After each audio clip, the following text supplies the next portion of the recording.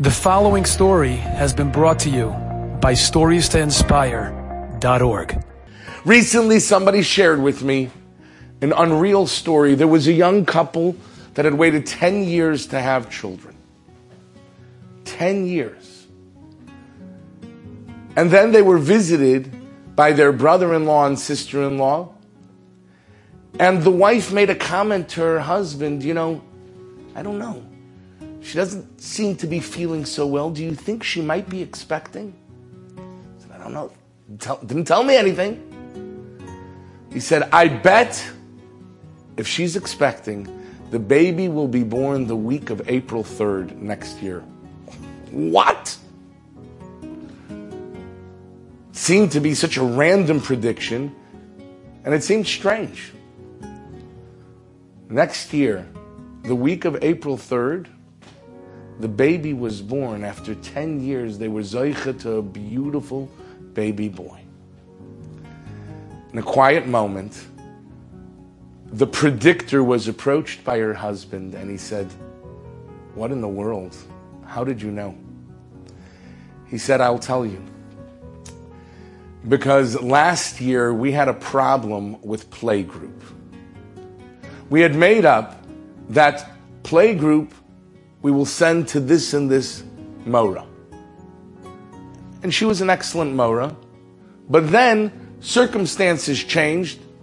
We had to take our child out of that playgroup and bring our child to a different playgroup.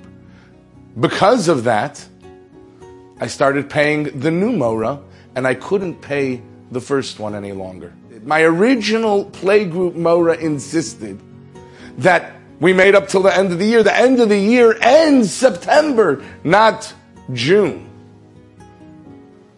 I asked different teachers what their policy is, and all the moros said the end of the year is June, not September. In fact, I went to different poskim. I went to people to decide halachically what I have to do, and they said, you're in the clear. Nevertheless, I was advised by my father, you know what?